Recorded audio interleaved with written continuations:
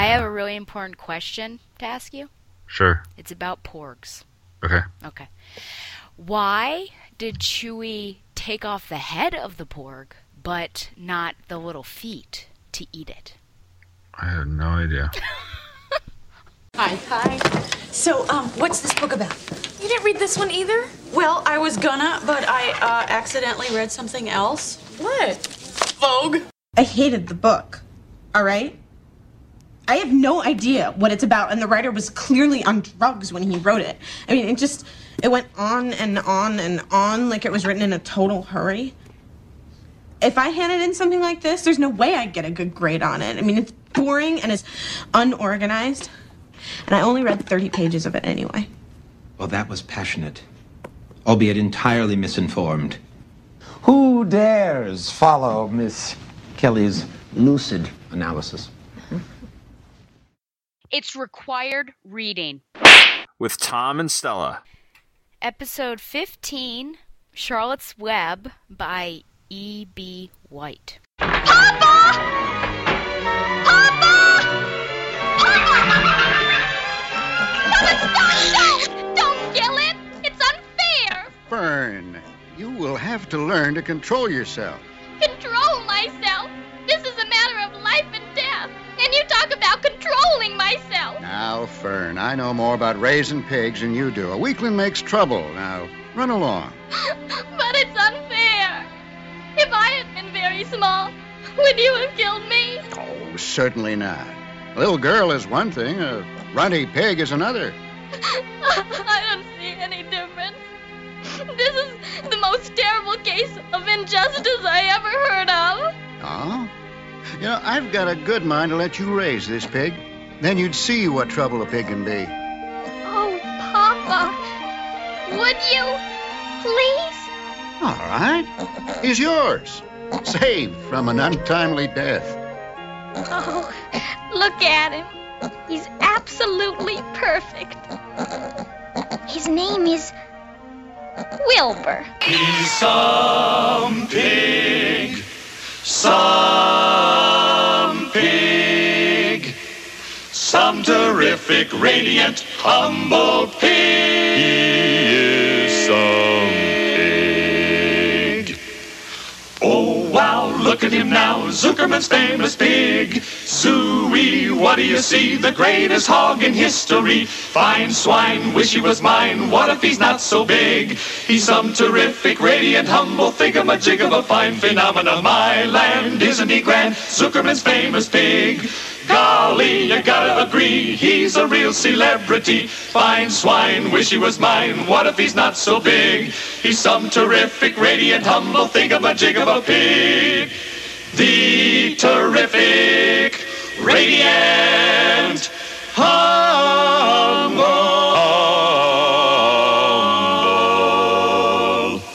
Zuckerman. Zuckerman. Zuckerman. Zuckerman. Zuckerman's famous pig. Hello and welcome to Required Reading with Tom and Stella, a podcast brought to you by Porgs and the Two True Freaks Internet Radio Network. This podcast is all about books and literature and, of course, the Porgs. And each month we will take a thorough look at one piece of literature that we have both read. We're going to determine whether it is actually worthy of its reputation. So I'm Stella, and I am hosting this particular episode. And with me today is the pig to my spider, as I said last episode. It's Tom Panarese. Hey, how are you doing? I'm doing well. Did you keep away from all Star Wars spoilers before you saw it? I did. That's good. I did as well. I was very happy about that. Now you have to keep away from people complaining and shouting things and things like that. So that's what I've been doing. Yeah, that's pretty much what I've been doing too. Oh, because man. it's really, really frustrating to deal with that on, like, especially since it's a movie. Yeah. Like, I really, like, there have been times over the last few years between this and Batman vs. Superman. Sure. and a number of other things where I've wanted to do my own version of the William Shatner "Get a Life, Will You People" thing from Saturday Night Live, because it's just it's getting out of hand how like vicious people are toward one another, or how just over dramatic they are about entertainment. Sure.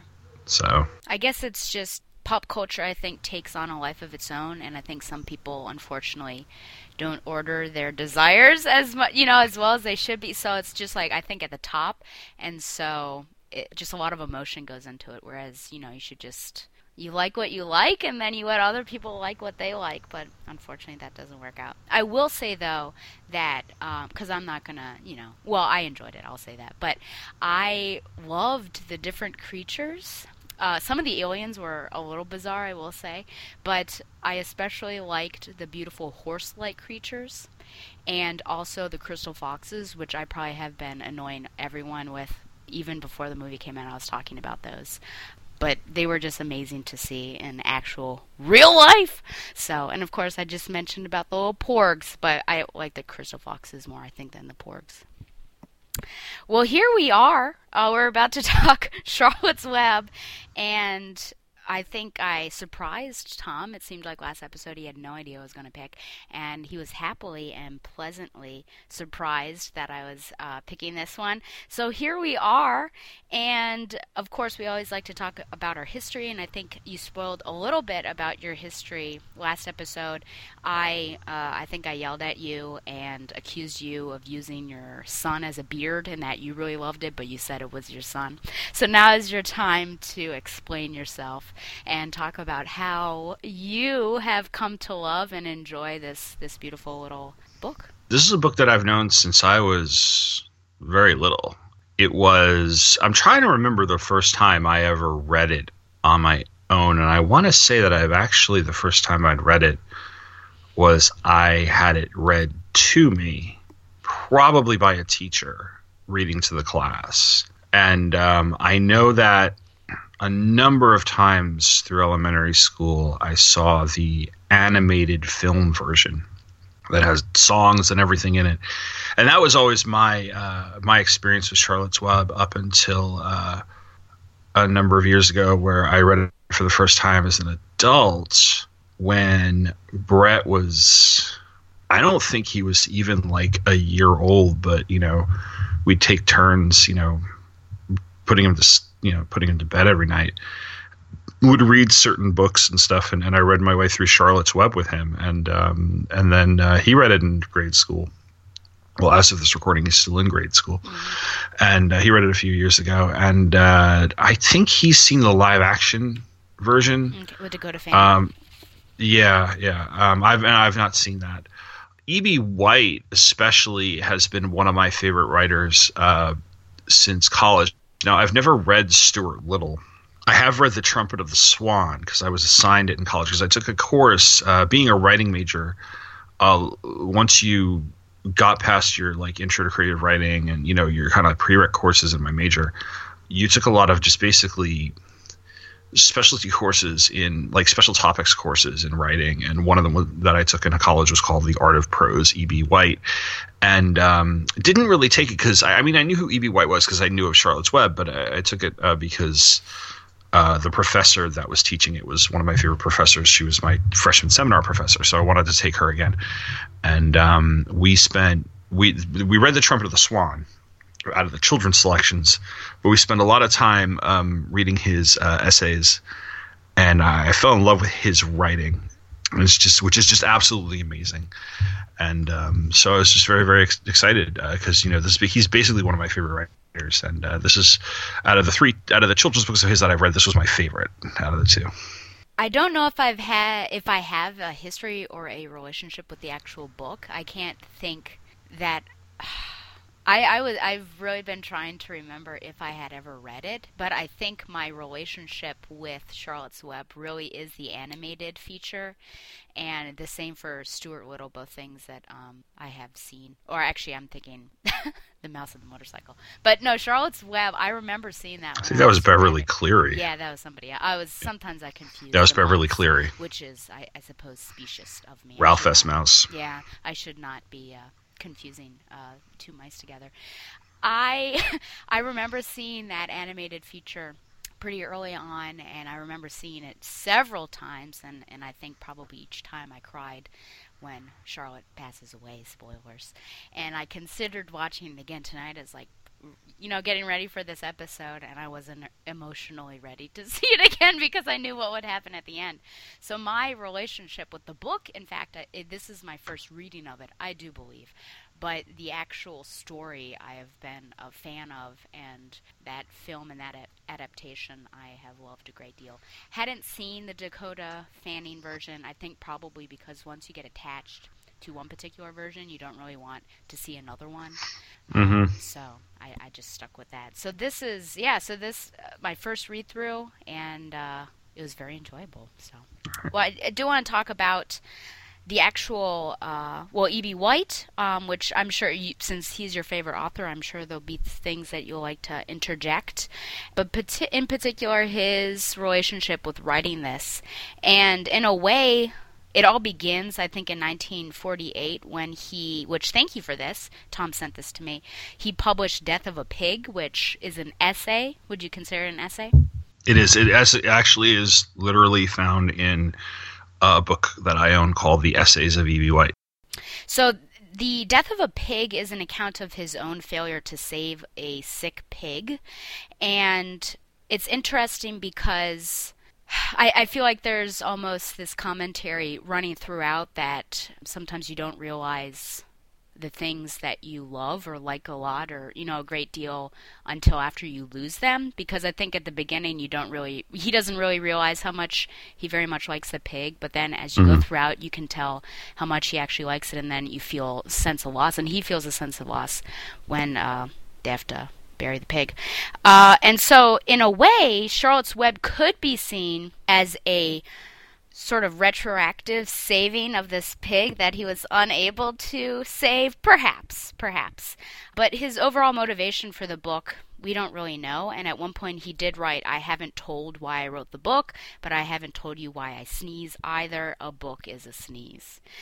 It was published 3 years after he began writing it. In 1952, he just dropped a manuscript on his editor Ursula Nordstrom's desk, and this was Charlotte's Web, and she very much enjoyed it, and it was published soon after. We know that White met the spider who originally inspired Charlotte. This is kind of weird vocabulary. Met the spider.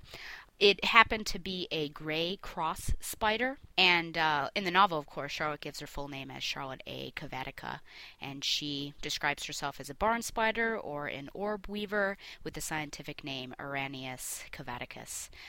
Originally, he opened the novel with an introduction of Wilbur and the Barnyard, which later becomes the third chapter, but he actually wanted to start the novel by introducing Fern and her family on the first page. And at one point, White's publishers were concerned with the book's ending and tried to get White to change it. So we can certainly talk about that when we get to the death of Charlotte there. So Charlotte's Web actually has become White's most famous book, but he never revealed or talked about the farmyard and the barn that helped to inspire the novel. So I think, like many authors, I think that we continually hear about, he just likes his privacy. I think we're starting to hear that more about, I think about Calvin and Hobbes, that author. We know about your favorite book, that author. That was very vague, but you know what I'm talking about. Catcher in the Rye. Oh, J.D. Salinger? Yeah, because he's kind of a recluse as well. Not saying that White is a recluse, but just, he wants to keep his private life private. I'm sorry? Was. E.B. White died in 1985. Okay. He was private. Thank you. Charlotte's Web was well-reviewed and well-received. Eudora Welty actually wrote, as a piece of work, it is just about perfect and just about magical in the way it is done. It is 78th on the all-time best-selling hardback book list.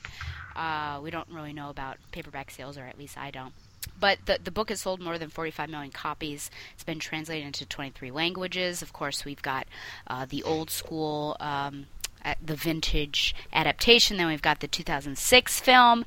So it was, I think it... Well, just from there, it seems like it deserves its place on shelves and in the hearts and minds of children and adults everywhere. But those are just the numbers. So as we go through this, we'll have to say, do our opinions stack up to the numbers? Do you have anything to add, since you seem to be well versed in E.B. White and his writings and things? No, not really. Okay. Well, we'll get into the plot synopsis then, and this one's actually a shorter plot synopsis, which I consider, do I need to fluff it up? But I feel like no. I think we'll be okay not having a very long one. So here we go. If you are unaware of Charlotte's Web, it takes place a short amount of time, which is very interesting. But here we go. After her father spares the life of a piglet from slaughtering it as a runt of the litter, a little girl named Fern Arabelle nurtures the piglet lovingly, naming him Wilbur. Upon reaching maturity, Wilbur is sold to Fern's uncle, Homer Zuckerman, no relation to Homer Simpson, in whose barnyard he is left yearning for companionship but is snubbed by other barn animals, until eventually being befriended by a barn spider named Charlotte, who lives on a web that overlooks Wilbur's enclosure. Upon Wilbur's discovery that he is intended for slaughter by some not nice barn animals, Charlotte promises to hatch a plan guaranteeing that he will be spared from this slaughtering. Accordingly, she secretly weaves praise of him into her web, which ends up attracting publicity among Zuckerman's neighbors, who attribute the praise to divine intervention. The first one that she weaves in there is "What a Pig." And then you have "Humble," and was there another one in between there? Terrific. Terrific, yes. At one point. There you go. As time passes, more inscriptions appear in Charlotte's webs, increasing his renown. Therefore, Wilbur is entered in the county fair, accompanied by Charlotte and the rat Templeton, whom she employs in gathering inspiration for her messages. And he goes off to his little trash piles and gets some magazines back, basically. Little shreds of paper, and that's the inspiration right there. There, at the fair, Charlotte spins an egg sack containing her 514 unborn children. And Wilbur, despite winning no prizes, is later celebrated by the fair's staff and visitors, thus made too prestigious alive to justify killing him. Exhausted, apparently, by laying eggs, Charlotte remains at the fair and dies shortly following Wilbur's departure. Having returned to Zuckerman's farm, Wilbur guards Charlotte's egg sack and is saddened further when the new spiders depart. Shortly after hatching, they fly away on their webs. The three smallest remain, however, and take up residence in the doorway where Charlotte used to live. Pleased at finding new friends, Wilbur names one of them Nellie, while the remaining two name themselves Joy and Urania. The book then concludes by mentioning that more generations of spiders kept him company in subsequent years. Whew! Okay. Well, the big question is, Thomas, did you like it? Yeah, I mean, I think we already answered that earlier. Yeah, this is a personal, as far as children's books goes, this is a personal favorite of mine. And the thing you pointed out earlier about how this ranks 78th in the all-time best-selling hardback book list reminds me of how hard it is to actually publish a children's book that has timelessness, that people will want to keep reading, or like generations will want to keep reading. The children's book market is like one of the toughest ones to crack into, and it's only so many people whose books, especially for an audience this young, get like read and reread beyond just like that initial publication. And it's because of books like, going even back to like, I'm going to call them picture books, but like, the smaller picture books with pictures, like, where the Wild Things Are and various Dr. Seuss books and things like that. That stuff still dominates like people's childhood. And Charlotte's Web is another example. I mean, people have not stopped buying Charlotte's Web. And even like, gosh, like 30-something years after I first, had it read to me in class, I can see why. Do you think anything has pierced the market as this has in the past 10 years? Do you think we're so sort of separated from from that, now that we're adults, that it's hard for us to know? Because I was thinking as you were speaking whether I've heard of anything that, oh, this is a must-read children's book. But has there been anything that's popped through and been like this? I would say the stuff that is more geared toward the older children and the young adult, because the young adult market has exploded in a way that it hadn't when you or I were children. I'm just thinking as a parent, thinking of how I think sometimes the decision to read books like this to your kids is fueled by the fact that you had it read to you. So there's a sense of legacy or tradition about it too. That like I heard. I mean, you mentioned we mentioned Beverly Cleary very briefly, and I read a lot of those back when I was in like the 2nd, 3rd, and 4th grade. Now, I've only read 2 Judy Blume books. I've read Tales of a 4th Grade Nothing and Super Fudge, which were probably, and I'm not saying this to be all like, gender stereotypes and stuff like that, but they were probably the most geared toward boys of all of Blume's books, because if you think of like Are You There, God? It's Me, Margaret, and some of the other ones, they're, very much like, I know that they're almost like a rite of passage for a lot of girls of my generation.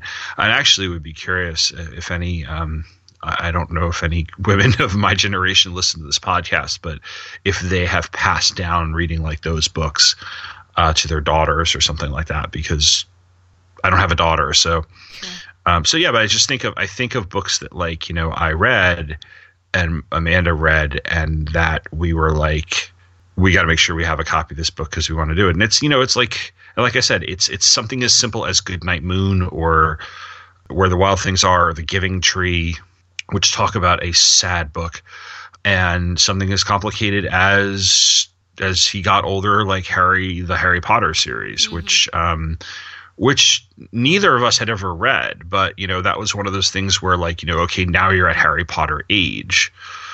So, and I still haven't read it. Amanda read it all with him, but so that idea of that you're getting into territory of like, hey, I read this when I was a kid, and you should read it, and this holds up very well, and it's not as antiquated as some other things are, and is not as. I came across like a Robin Hood, like one of those hardback Robin Hood books that they sell at Barnes and Noble, of like a retelling of it that was geared more toward a younger audience. And they didn't care to update some of the language. So there's like some anti-Semitic stuff in there. And I'm like, we're not reading this. Yeah. And it's just like, and there's like some of Grimm's fairy tales are like that too, and so this has stood the test of time because it really doesn't have any of that. I feel like Seuss was definitely it for me. And then I would also say Amelia Bedelia. And those great, and my sister had a couple I'm of those. Attached to those because of like how ridiculous she is. Like I remember dressing the turkey and literally putting clothes on there. So I guess this was just one that slipped through. Nothing, against my parents, but yeah. I really liked it. I wasn't sure how it was going to be presented with words, rather than the pictures and the moving picture that I was so used to. And I wondered if this was gonna, which is so reverse thinking, right? How is this going to hold up to my beloved cartoon adaptation? But it held up really well, and I think it added details, and you got to see more, and it made me think, certainly. So I very much enjoyed it. Filled in the gaps, because adaptations can only do so much. Yeah, I haven't watched that movie, and I don't think I've seen that movie since I was like 7 years old. It's been a long time since I sat down to watch the animated version, Charlotte's Web. So now we've got some questions. And the first one I want to ask is about friendship. And because this is something that Wilbur very much seeks during the first, quarter of the novel or so. Because he has a good friend, but then due to circumstances, Fern can't always visit him, and so he's quite lonely, and barnyard animals don't really give him much friendship, so he's looking for a friend. So my first question, of course, is what do you think makes someone a good friend? What qualities would you say? And do you think it makes a friendship better or worse when friends face difficulties, either together or separately? I wasn't sure how to answer it because it's a very relative question. And I wondered sometimes that he was seeking companionship more than friendship, which could be two different things. So I started just thinking in context of the literature, and I thought back to George and Lenny in Of Mice and Men. And there's something to be said about how difficulty did – I don't want to say it drove their friendship, but it certainly was a huge part of their friendship, the fact that they were constantly facing difficulty, and that I don't even know if it made it stronger or weaker, just essentially made it what it was. But there is certainly a motif in children's literature, especially young adult literature, of friendship, of companionship, and that like you've got somebody to get you through this difficult time, no matter what the genre, because you see it in, your sort of YA realistic fiction, your children's realistic fiction, but you also see it in sci-fi, horror, fantasy, dystopian. The vast majority of a number of dystopian young adult novels that have come out in the last decade or so, you see a lot of it in there. It's rare that you have a solo character that doesn't have any companionship or any friends, or that they're not seeking companionship in any way. So I think at least this friendship can help drive character development in terms of main characters, protagonists, and things. Do you think that Charlotte was a better friend / companion to Wilbur than Wilbur was to her? I think that, I don't know if Wilbur really knew what it was to be a friend or a companion because he was so young. And Charlotte being as old as she is, in terms of, her lone lifespan is wiser. So I don't think that, since they're on sort of a different level with one another, I don't know if you could necessarily say that one was a better friend to the other. In fact, there's sort of a teacher-student relationship between Charlotte and Wilbur that she really is like, because she's not, I don't think she's like mothering him, but she certainly is teaching him the ways of the world.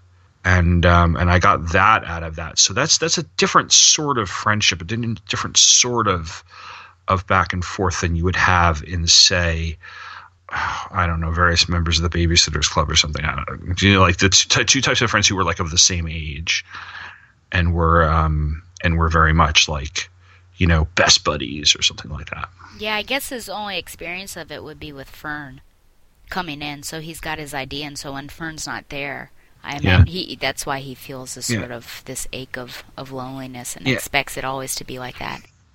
And Fern, who essentially really raised him, she was his friend and his playmate and everything, but she saved him and raised him kind of fed him like a doll or a puppy or something, so, or a baby, so. Yeah, for me, the as an overall, friendship is certainly difficult, I think, when either party is facing difficulties, but I think it's almost like the friendship is, I'm trying to think here, like the best phrase. I've got this like metaphor running in my mind, but it's not I think sometimes hardships can make or break friendships, and I think the strongest ones are actually made out of difficulties.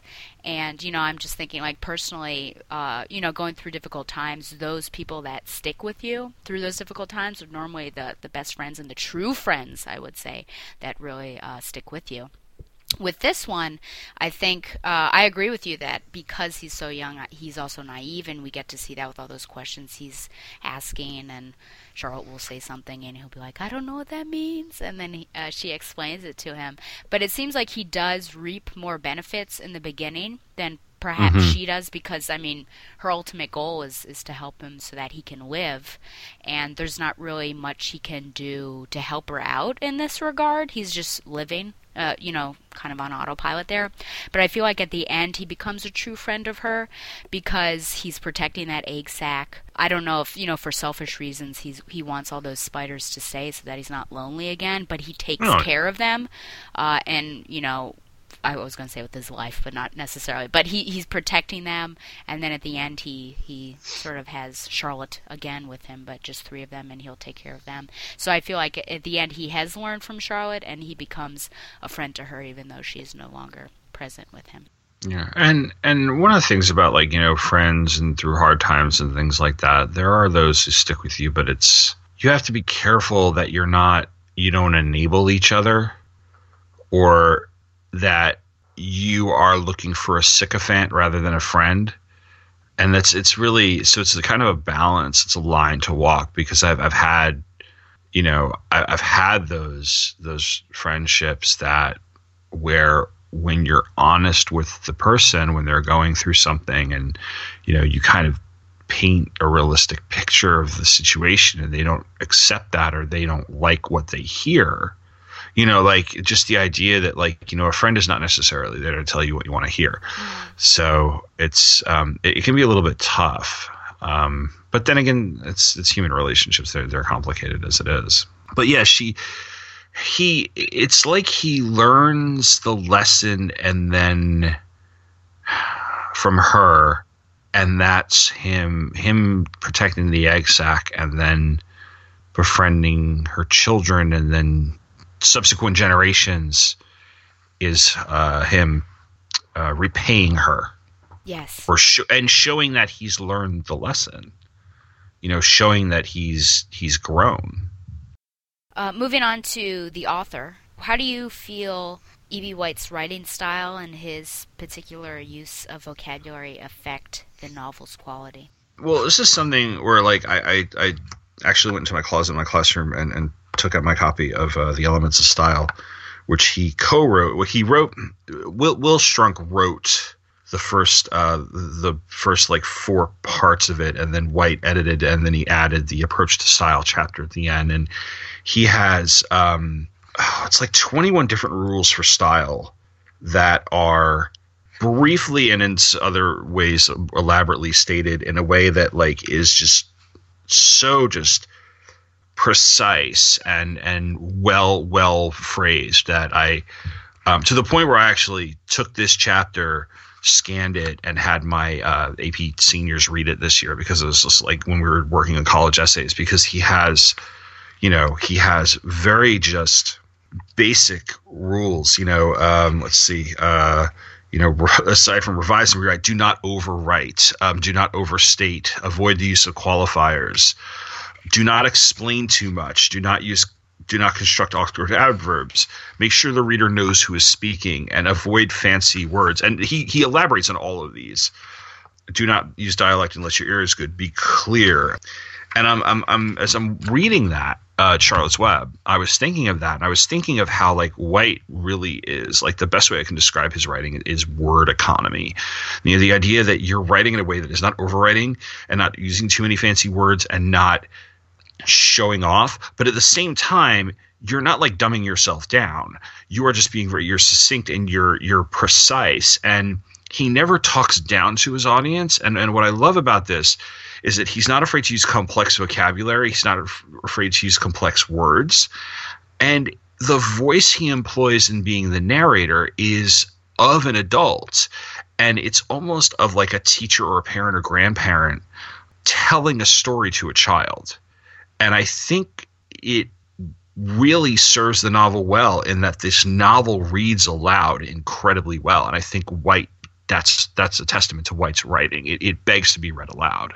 I think there are also some advanced parts. I think that which I guess goes to what you're saying about, being an adult and telling this story, because there are certainly some vocabulary words that children wouldn't understand. Mm-hmm. But it's nice because the children, in a way, take on the persona of Fern and Wilbur.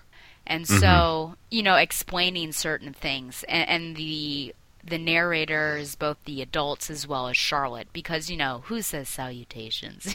These sorts of days, and you would ask, like, what does that even mean?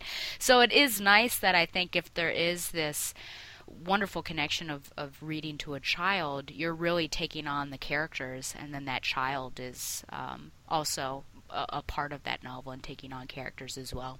Yeah, I like that he uses complex vocabulary around children, because it lights their curiosity for words. That's a word I don't know. What does that word mean?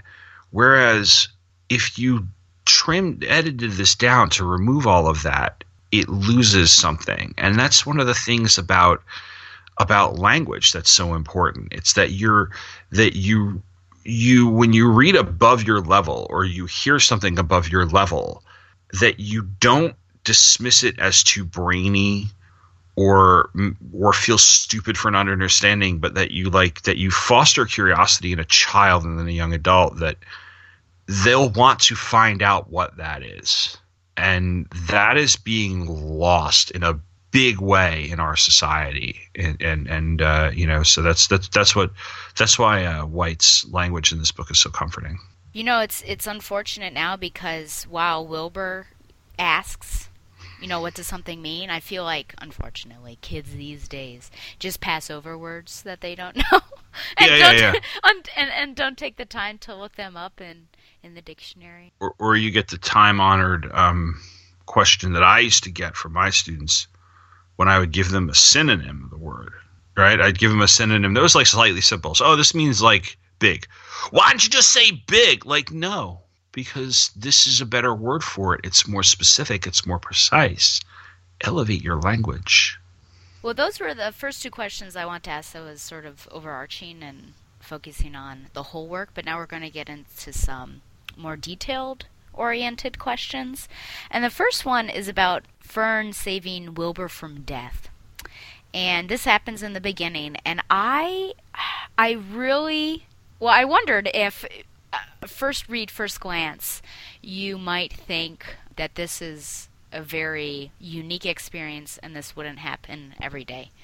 But now that I've read March, and if you recall, John Lewis not saving any of the chickens, but certainly being aghast at the fact that the chickens were being slayed and slaughtered. Do you think it's more reasonable that this happens, or do you think it really is just a unique event that Fern is able to save a pig? And did you have any emotional connection over to March and John Lewis's story? I didn't think of it when I read it, but when you brought it up, I thought that's a really good juxtaposition, because Lewis knows he has to kill the chicken, but he can't. He can't bring himself to do it. And Fern hears about what that Wilbur's going to be killed, and she stops the killing. They both learn something about compassion and a value for life. Mm-hmm. I do wonder, however, I honestly wonder if the lesson that Fern learns in the beginning of the book is lost on her later because of the way she moves on. And maybe it's Wilbur who truly learns the lesson, that he realizes that he was spared, and then he is spared again for various reasons, and he really does value life. Because Fern plays with Wilbur, gives him to the farm because she has to, and then fades, and then is gone altogether, more or less. Which we'll get to. Of course, we'll get to. But with Lewis, it's it's a transformative moment in a sense. That not everything in his life comes back to this moment of the chickens, but there is something about that moment that has resonated with him since that happened, and which is why he mentioned it in March. I definitely see the putting those side by side really, really does work very well, but it's very interesting to see how different the results are. Yeah, absolutely. Whew. I don't know that I could. What a strange noise that was. I don't know that I could. Sorry. It was the ice in my glass settling to the bottom of the glass. I wasn't sure. I was like, he just popped an Alka-Seltzer. I have a glass of ice water on the table, and I picked it up, and the ice went bloop from the bottom because it was stuck to the side of the glass. Yeah, I liked the connection, and it was also sort of a what-if scenario, what if John had been able to save the chickens? What would have happened, in a fantastical world, I guess. It's a published issue of What If. I think Wolverine appears. There you go. Wolverine appears. He becomes an Avenger. Sure. But it's interesting because it really sets the tone for the whole book, because his life is always in danger. And it doesn't just end when Fern saves it, because it's just like biding the time. You know, she's in a way, she's like preparing him to be slaughtered again. All of this stuff, you know, suckling the pig and with a bottle, and you know, feeding it, taking care of it. It's still going to potentially be slaughtered when it's given over to her uncle. You know, maybe for safekeeping. It's still going to be slaughtered. So it's like, you know, the same thing over and over again. It just starts this really terrible cycle until Charlotte is able to end it. If they had gone to slaughter him toward the end of the book, she would have been as heartbroken as she is at the beginning. I don't think she's cold or anything by the end, but I wonder if by then she will have realized that, you know, this is the order of things. I'm not sure. I think she still has her same belief system, but I think that her focus is just on something else. Yeah. But I guess we'll see Henry. once we get to that. Yeah. I want to talk about nature. Okay. What part do you think is played by nature in the novel, in the book? Well, like one of the major themes of the book is the lessons that they learn about, like, you know, life and aging and death and then reproduction, and I guess, I don't know if rebirth is the right word for it, but certainly reproduction. And all the characters you know, like the animals, this is interesting. The animals all behave like those animals should. Like, there's nothing, yes, they can talk in a sense, but there's nothing like supernatural in the conventional sense about their existence. You know, they're not magical barnyard animals. They just, E.B. White just happened to give them voices. But they are just barnyard animals, you know. So we see them in that, in what is their sort of, it's not truly nature because they're essentially in captivity because they're on a farm, but we do moreover deal with the natural process of life, the fact that, you know, you know, that the food chain in Wilbur. You know, Wilbur thwarting the food chain, but you know, that being it, Charlotte, you know, laying her eggs and dying and really explaining how spiders live, the life of a rat. And then we have a girl who grows up or starts to grow up and kind of inches toward puberty at the end, which is another thing that's very natural. So that nature in that regard is very much at the forefront of this book. I think it's also, there are particular moments that heighten the experiences. I think in particular how the fog and then the dew heighten the experience and the actual web. So the experience of seeing the web and the actual web itself. Yes, because initially it seemed like maybe no one would notice the web. But because of... It's hard to see a spider web. Yes, it is. Yeah, but because of the environment around it, it was able to point and very much highlight it, and that's what started it all off, which I think was interesting. So it's certainly, I feel like nature is almost another player in the novel, but you're absolutely right that it's not fantastical here. It's pretty realistic, with the exception of the talking animals. White wrote quite a bit about being on a farm. Mm-hmm. And because White was White lived in New York City, but you know, at one point or another, but retired to Maine and wrote a lot about being on a farm in Maine. And I see some of the essays. There's an essay collection of his called One Man's Meat, which has a number of essays about farms and raising his farm. And I see that in this book. And you're right. He has this appreciation. He has this knack for describing nature too, that again is not overdone, but really is vivid, and he allows it to play its role as it should. He doesn't really force it. Speaking of talking animals, this was something that really got me. Why doesn't it's clear that Fern can hear the animals? Number one, because when they were talking about slaughtering Wilbur over at Zuckerman's farm, she E.B. White goes on to describe like her rigid position, or like she was startled or something like that. And also number 2, because she talks to her mom, which of course her mom gets concerned about these conversations. Her mom thinks she's nuts. Absolutely.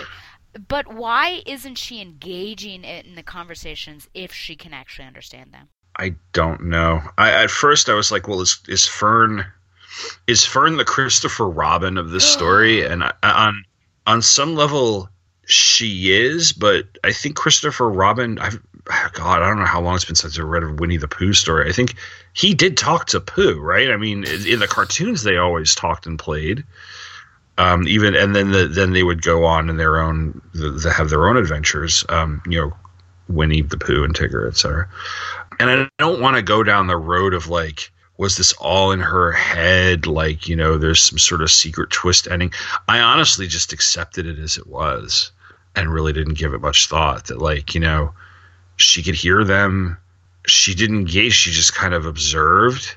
And it doesn't matter whether or not the animals were actually talking or she could hear them because it served the story. So that's honestly like, I'm going to punt the question because I just accept it for what it is. It is what it is. I almost wish she didn't. I don't like it because I wish she didn't understand them. I wish that You've seen Toy Story too many times. I have? That's Toy Story. Well, it's also going to be that new movie from Wes Anderson or whatever his name is. Oh God! With the dog island. No, I can't remember what that's called. But it's done in an interesting way because the dogs are speaking English, but the boy is speaking Japanese, and they're like, "We don't understand you." So it sounds like they're But anyways, I don't. Yeah, that's fine, I guess. I mean, that could be potentially anything. But if she understands them and is relating, I don't understand why she's not engaging in the conversation or like trying to stop, or even if physically she's showing a reaction to the news that Wilbur's going to be slaughtered, the logical progression would be to be like, no, he's not going to be. So I almost wish that it wasn't. I think that it would take us too much out of it if she were actually engaging, but I think it would make better sense if she didn't know any of that. But then it would, of course, cut out the craziness of, and seeing the psychologist or the therapist or the doctor. It's the family doctor. Sure, yeah. So, but I mean, I don't really know what part that whole thing plays anyways, except for calming the mother down, and then also saying, nature will take its toll and whatever he says. This is foreshadowing. Yeah, it's all to serve the plot of the novel. Sure. So that's why I just accept it for what it is, because it just serves the plot of the novel. So well, I don't really question it. Oh, okay. Spoken like a true comic book fan. Why do you think Charlotte liked Wilbur so much? This is where I go back to like what I was saying earlier, like this sort of teacher role that she has. Like, she saw something in him where she wanted to help him, or she wanted him to succeed in life. That I think, over the course of my career, I've had a couple of students like that. I mean, not like, I'm still alive, so I'm not gonna do my best to help them succeed and then die. But you've had those kids who have fought for or done my best to support them while they sometimes struggle to get their act together, or to kind of stay on the right path or go somewhere, or against whatever like true adversity that they're facing that I personally never had to. And, whether it be, I want to go to college and I need a scholarship, or else I'm not going to be able to afford to go to college because we're poor, and things like that. So I see that in that relationship, that she's taking him, with her as a way to like, help this poor little soul who she feels pity for, but maybe at first, but then genuinely comes to like and even love. There's like some wind beneath my wings crap going on in here too, but I can't stand that song. So, do you want me to sing it for you? No. Okay. At least I asked first before singing it. Yeah, she's living a lonely existence at this point too, and so perhaps I think it's the greatest example of empathy, seeing this unfortunate little character, and I think that's the word I was looking for. yeah, and absolutely wanting to show love to him, but I think she's also able to get some benefit from it as well, and having a little companion, and she gets to add some art and some flair to her web, which would just be a regular web, but however beautiful it may be, but then she gets to do something special. I think he's different from the other barnyard animals. I think she likes him because they have their own issues. And, I think just perhaps she didn't really care for any of them. And, I would say almost all of them were pretty selfish in a certain way. I shouldn't say pretty selfish, but they each had, I believe, some selfishness in them. Templeton the rat especially. And I think Wilbur was one that didn't really, his only selfishness would be that he really desired a friend, but he was just always on the out. So it's just going after that little outcast. So yeah, he's also almost like an innocent, way more innocent than any of the other barnyard animals, and he's almost like an orphan, I mean, you just in that sort of sense. And I guess I could have been Charlotte, in the beginning. Yeah, in a way, because she had to fly there on her little web one day, and then she was all alone. So yeah, I don't know where the father is, absent father. That's a good question, because she doesn't immaculately conceive those eggs. There's the father. I don't know how relationships with spiders of that type work. If she mated and then killed, it's not brought up. Yeah. You brought up empathy. This is the second episode in a row we've brought up empathy. Empathy is a big theme. Yeah. In lives. Too bad teenagers don't have as much of it as they should. Yeah.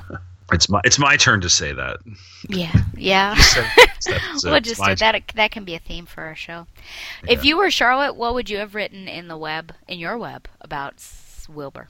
I thought about this a little bit, and I think I'd probably write some of the same things. I mean, Some Pig works so well because her whole purpose is to save Wilbur. So she just Some Pig, and they look at the pig, and they're looking at the pig, and even somebody's like, well, the spider wrote the web, and they're like, but look at the pig. And that was her whole point. So I don't think I'd change that. I don't think I could write anything better than that. I don't know. I think terrific and humble work very well. Any other synonym for either of those, excellent or outstanding or something like that. But yeah, they all work really well. So there's not much that I would actually do differently than what Charlotte did. I would probably do maybe something about him being a good friend, or or a good pig, something like that. I don't know if really Charlotte is doing a good job with the PR. Yes, the PR and the terrible amount of stuff that she has to choose from. Just those little slips of paper from the garbage. Well, Templeton makes for a horrible intern. I know, he does. Well, yeah. She needed a gopher. She did need a gopher. I understand what you're doing there. Do you ever find it frustrating that its purpose is to do this, but the people are focusing on Wilbur and not this amazing spider who's doing this to her web? No, because people are easily duped like that. So they'll ignore the basic facts of something because somebody's dangling a shiny object in front of them and saying that this is what they should believe. It is. And I like that it's this way in the book because of the fact that it's her success. She's his marketing. And marketing is the unsung hero of the company.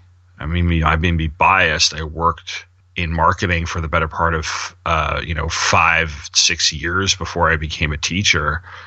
but she can be very, very satisfied in a job well done. I want to turn, I should, I guess, respond to this. I felt, I don't know, it was a little like slap in my forehead when this was all happening because everyone's looking at the pig, and I'm like, I think I'd be astounded by the fact that this web says this right now. So maybe yeah, but it was it's just like, me. But also you think like, ew, spider. Yeah. And pigs are cute.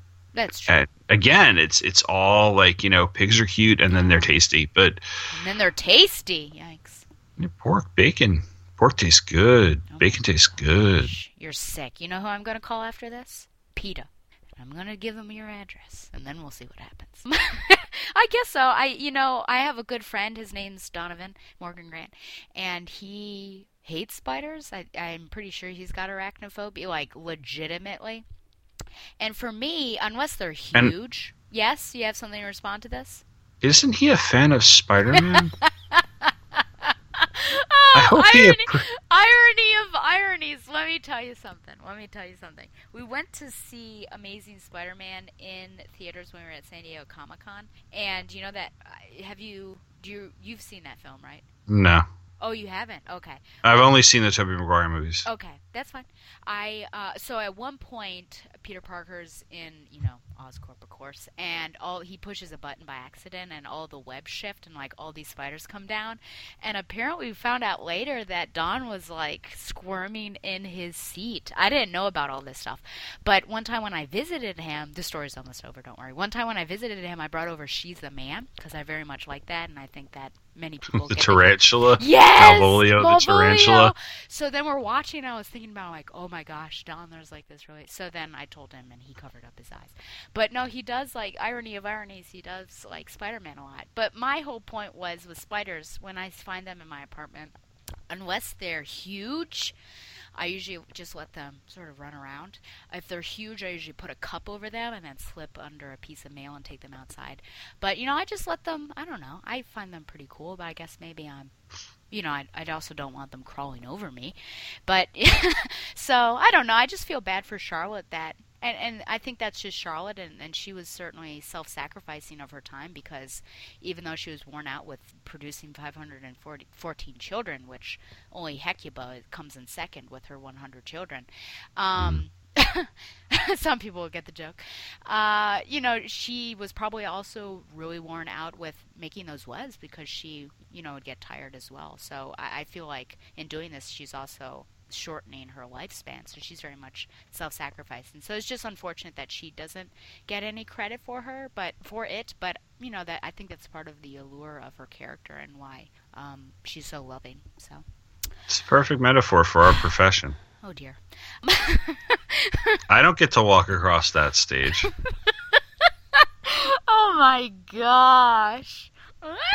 Oh wow. But I guess, all your children. So when you're clapping, you're really clapping that I got that person through sophomore English. Is that what you're saying to yourself? I have had students graduate, because I've had to sit through going on 13 of these things, and at 3 different schools. Mandatory. I always have to go to graduation. There have been students over the years who, I genuinely was happy and, proud to see them graduate. Because I had a very good relationship with them or because of whatever circumstances from, being in my class or whatever. Both, really, really smart, really honors students and kids who, I had to just short of literally kick in the behind to get to work. Well, next time I clap, I'll think about that. I will think about it. Let's talk about the fair. I think the fair is an important time in the particular novel. Why do you think it's such a turning point in the story? And not only with all the things that's going... So, Fern, you can talk about in your answer. Charlotte dies at the fair. Yeah, why is the fair so important to this story? Well, starting with Wilbur. This is it.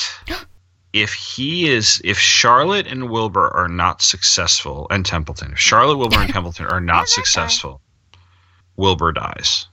I'm pretty sure if there was no way for him to become, he had some fame with the Some Pig, and then I think Some Pig and Excellent were before the fair, and then Humble was at the fair. Am I right? I believe Humble was at the fair, but the first two were not. We're at the barn, right? Correct. Yeah, so they had some fame because they came to the fair as Zuckerman's famous pig, but that can be pretty fleeting. And the fair is like a big to-do in a community like this, right? It's like everybody's at the fair. Sure. And so to have it showcased on like that brighter stage and then to have that level of success literally saves Wilbur's life for the rest of his life. And he lives out his days without ever having to worry about being slaughtered.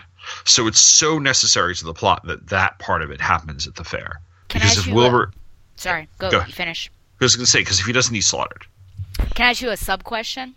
Sure. Why is public opinion so important in this novel? Like, so it really comes down to the people approving of him. If he wasn't seen at all, if the web wasn't seen, it wouldn't matter. It's just Zuckerman. But really, shouldn't it really only be about Zuckerman and the pig anyways? It's really his final decision. So why is the public so important in this matter? Reputation is so Othello! Yeah, reputation is very, very important in things.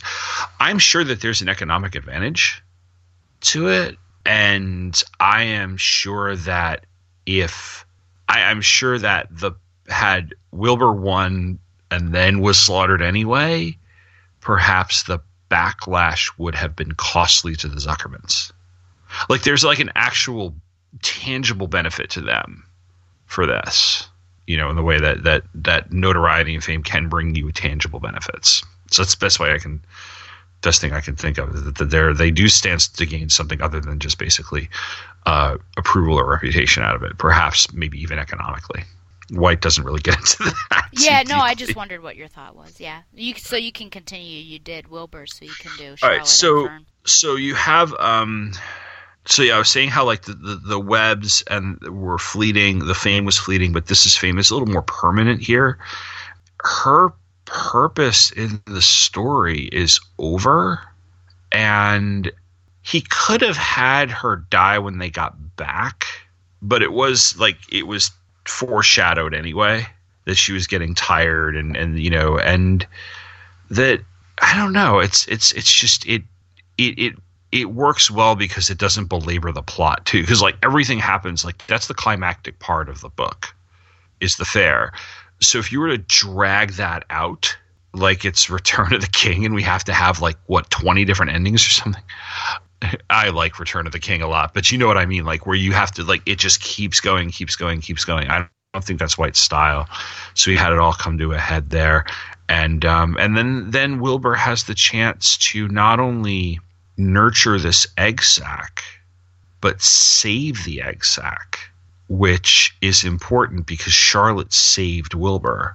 So it's not enough that he just essentially watched over it back at the barn and then watched the kids and everything.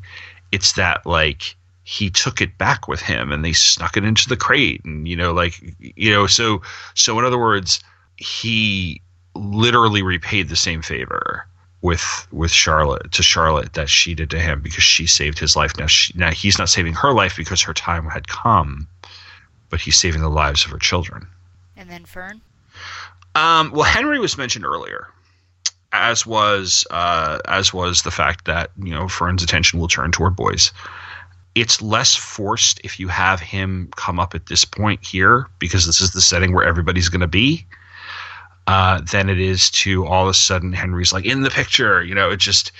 It made kind of an organic sense, and it provides for this really sad scene in a sense where she is not at where she bolts from the blue ribbon ceremony. I want to go see Henry. I want to go see. She pesters her. She pesters them to the point where they give her money so she can go off and be with her boy.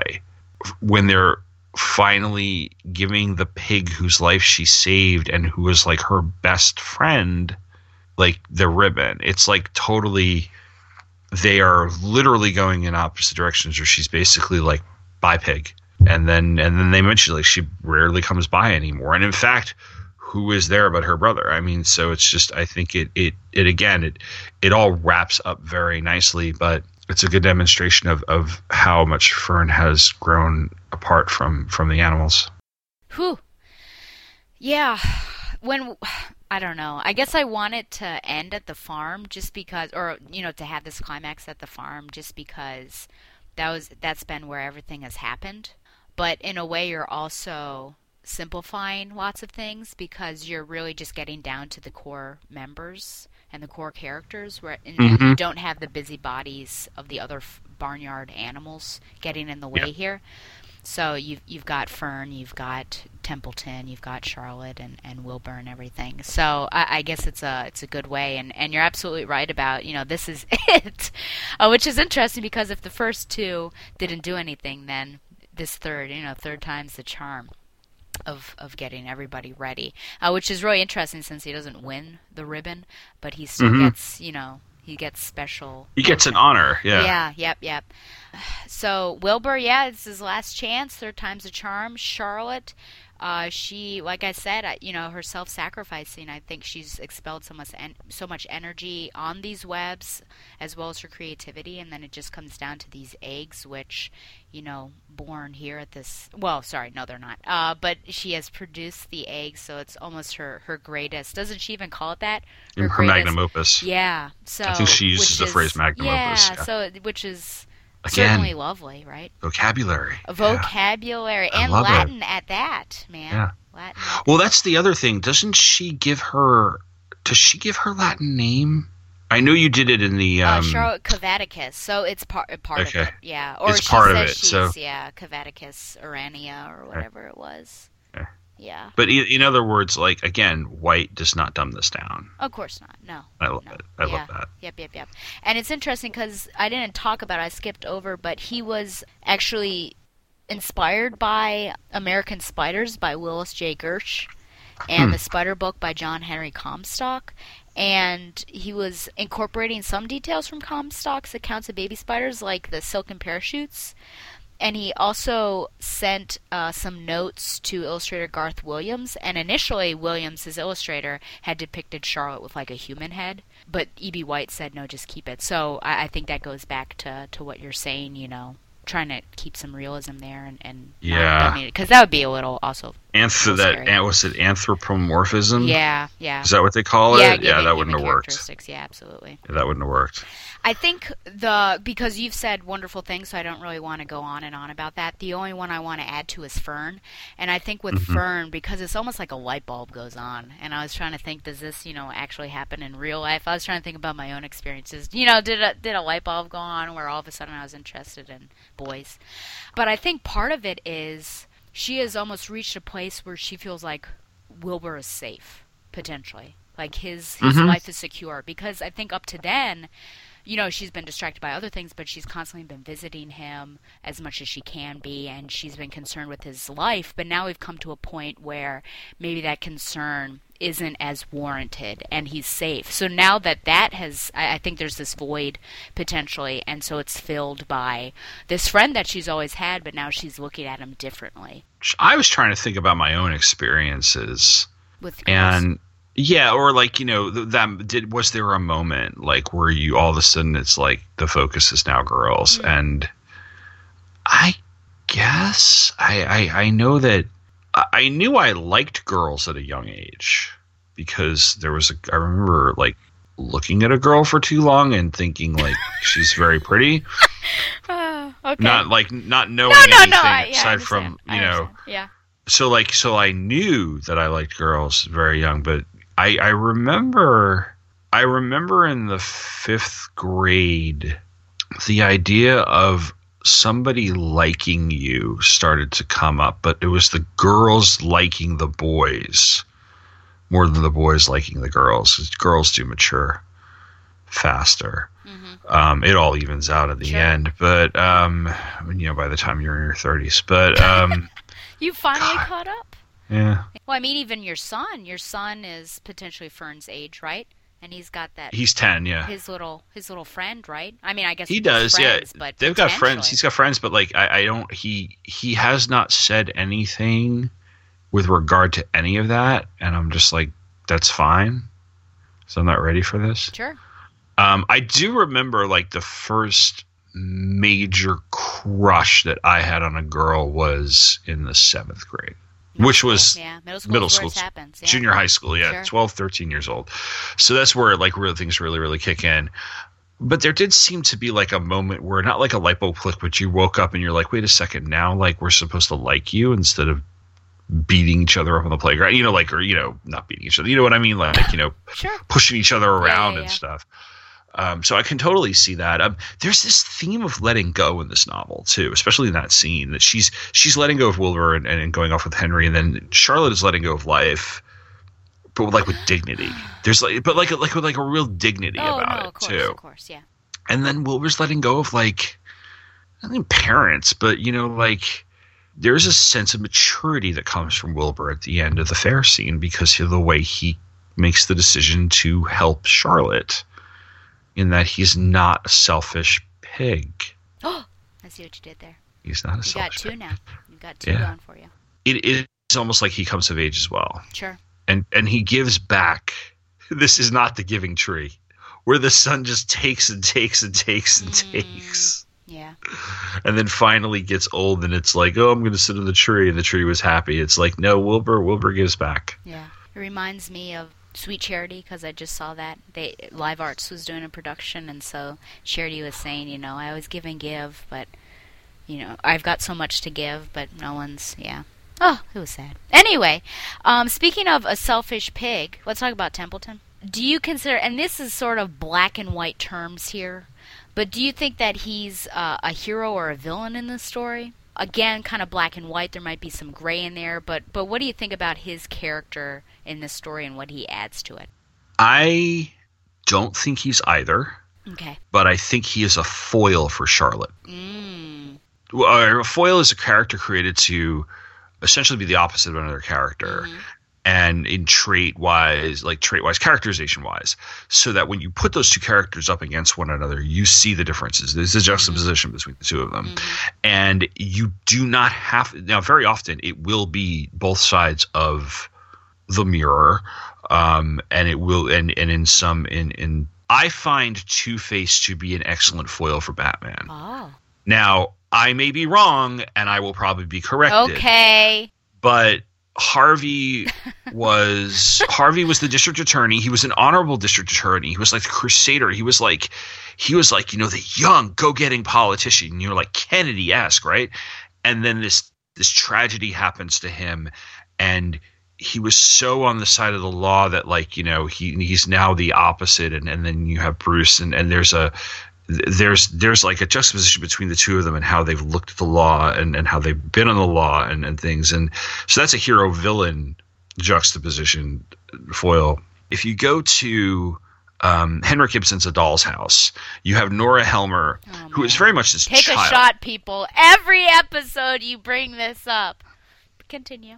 Well, you love it so. If you say we're going to be reading it next month, we're not going to be reading it. It's on my list, but we're not going to be reading it. Okay, continue. But Nora. But I always use this example in sophomore English when I taught A Doll's House. Is that you have Nora, who is this very kept woman, and she is essentially a child. She's married. She has 2 children, but she is very much one of the children. The nanny raises the kids, and she's kind of when you first meet her, she's kind of a dingbat too. And then you have her friend show up, Mrs. Linda, whose first name is Christine, and Mrs. Linda shows up, and Mrs. Linda, who was childhood friends with Nora, and they haven't seen each other in like 10 years. Christine married for money. Her husband died and left her penniless, and she's had to, in the intervening years, work for everything she's had, and she is more mature, and she's more experienced, and she's more, lack of a better word, like weathered. And when they're friends, and they are never anything but friends in the play, but you put them up against one another and you see the stark differences, and it points out some of Nora's flaws in a way that other characters do not. And I see that in Templeton and Charlotte, and the idea that these two people, so you have a very selfish rat versus a very selfless spider. And his acts of kindness are out of his own motivations. He only goes to the fair to scrounge for garbage because everybody tells him that the fair is where you can find all the best food. And Charlotte genuinely cares. She risks her life to save Wilbur. Templeton couldn't really care, but is kind of along for the ride. And as long as he gets, like, you know, I'm not in it for your revolution, and I'm not in for you, princess. I'm in for just one person, me. Sounds like Han Solo. Yeah. I mean, he is very much the, you know, like, no, I mean, you know, it's that Han and Luke are foils, like, right up until the end of Star Wars, you know, and then Han finally has his moment and is like, you know, he blasts the TIE fighter. He's like, you know, you're all clear, kid. Let's blow this thing and go home. But they're very much foils, and Luke's like the hopeful kid, and Han's the cynical, experienced smuggler who's only in it for himself. And, you know, Templeton he's not as cool as Han Solo, but he's got that sort of selfish motivation where, like, you know, and he, at the end of the day, he probably realizes he did a good thing, but hey, he got to eat and eat like a king. Oh my gosh. That always cracks me up with how fat he gets. Isn't there like a picture of it? There is a picture of it, and it gets worse and worse. And I mean, initially he was already getting fatter because Wilbur, in the first agreement, he said that he was going to share like the best victuals, and then after the fair, it's like he can barely. I think he has to roll. He page 175. There's a picture of him at like Wilbur's trough, and he's talking to a sheep, and he's so round. Yeah. He's so round. Yeah. Oh, man. Yeah, I agree. It was hard to... Yeah, he's neither a hero nor a villain. It's just too black and white to say that. Because he helps, but he's not an altruistic character. He's doing it for his own benefit. And, you know, before doing something, he asks, basically, cui bono, who benefits, you know, and how can this benefit or save me, right? And it's interesting also because of those eggs. So sometimes weird stuff happens where he happens to save the day. But the fact that he had pilfered, he didn't really pilfer, the fact that he had taken those bad eggs, the rotten ones, from the rotten geese, and burrowed them away, that helped get rid of Avery when he like stepped on them, or whomever that was. I think it was Avery who stepped on them, and then it was Avery. Bad smell, yeah. So you know, he helps out, but there's got to be something about it. Now, here's a fun story. I had a friend that I went to high school with named Corey Templeton, and so occasionally we would call him Templeton the Rat. I don't know. He probably did not like it, but I just probably not. What do you think? But you know, I always used to think about that, which is interesting. No, occasionally. I didn't say always, but that'd be bad. My last question I want to ask is about time, because as I mentioned, you know, at the beginning, this novel takes place in a short amount of time. And you almost want it to be longer since, you know, Charlotte dies at the end, but really we come upon her when she's already lived a great portion of her life. So how does time play in this novel? Do you think that it works well, that it is pretty quick, you know, maybe just a matter of months? I don't. Maybe a year has passed. Maybe I don't know if there's anything. I know we go through a couple of seasons. Yeah, but what are your thoughts on how it plays? If it's another character, and do you like the fact that it is pretty quick and everything's pretty, the events go one after another. There's no time skip. I think that Charlotte seems to be the only one who's like really aware of the passage of time in this entire novel, and it's probably because she's the one who dies at the end. But I don't know what the lifespan of an average spider is. If I'm being completely honest, like if her own life cycle is very brief, then she is very aware of the passage of time. Wilbur's too childlike. He doesn't understand it. He just knows he's getting bigger. I mean, my own child doesn't understand it half the time. The fact that I think sometimes it confounds him that we remember things about him that he doesn't remember. When he was little, he went through this phase when he was little, or till like 3 years old, where he like everything, he hated eating everything except for like chicken nuggets, pizza, and quesadillas. I mean, it was seriously like, I'm feeding you because I need to keep you alive, but you're driving me crazy. And we had this one time where we gave him like, it was like spaghetti and meat sauce or meatloaf or hamburger. It was something with ground beef. And he got upset. He went, I don't like this beef. And so we told him about this. He's like, I don't remember that. We're like, well, now you like beef, so good. And just this last weekend we went to see friends, and their daughter and Brett are about a year or two apart, and they were in the same school for when he was like in first grade, she was in pre-K or whatever, and they would play together sometimes, but like they don't remember each other, and it kind of confounds him sometimes. And this Wilbur kind of has that childlike aspect to him where he's not that cognizant of how old he's getting, you know, in the day-to-day. He just kind of focuses on the day-to-day. Fern probably doesn't have much of a concept of time either. You know, she is still of that age. And when you're young, you don't. You measure time by like school. I mean, we measure time now by school years because we're teachers, but you measure time by school years. And don't forget, like the gap from 8 to 18 is so much bigger than 28 to 38. You in adulthood, you can like blink and 5 years have gone by and you're like, where did 5 years go? Because you feel exactly the same you did 5 years ago. But as a child, 5 years go by and like you've gone from elementary school to high school. Everything has changed and you're like, I'm not a little kid anymore. And it's like, look at all this stuff. So it's hard. The concept of time, like for kids, is like really, really hard to understand. Now, her mother, by the way, Mrs. Arable is a great name for this family because they're farmers and they're farming arable land. So I thought that was clever on his part. She seems like stuck with the idea that her daughter's never going to change. Like that's why she goes to the doctor. Like, oh my God, she's in this. And the doctor's like, dude, it's a phase. Be patient. It's a phase she's going through, and it was. So I don't know. I don't even know if I answered the question, but no, I think that's fine. I Googled as you were speaking, maybe 1 to 3 years. It really depends. I couldn't find anything specific, but looking at other species of spiders, 1 to 3 is the general there. I also found about the mating there. I'm not going to get graphic, but it says that males approach females with caution in order to avoid being eaten. So I'll skip the scandalous parts. And then it says the male departs after mating, and the female spends a number of days inside her retreat. She then begins to spin an egg sac or cocoon, which protects the eggs. She stays close to the cocoon for a number of days before dying. So, I mean, pretty accurate there. There you go. Which, I mean, yeah, I wouldn't put it past him really to be inaccurate, as we saw that he lives on a farm, so he's got real life experience, and then he also enjoyed those spider books, so he's pretty authentic, I would say. Yeah. I appreciate that authenticity and that accuracy too. You know, I mean, again, and expressed in a way that is like really simple. Yeah. It's not Melville's well, you know.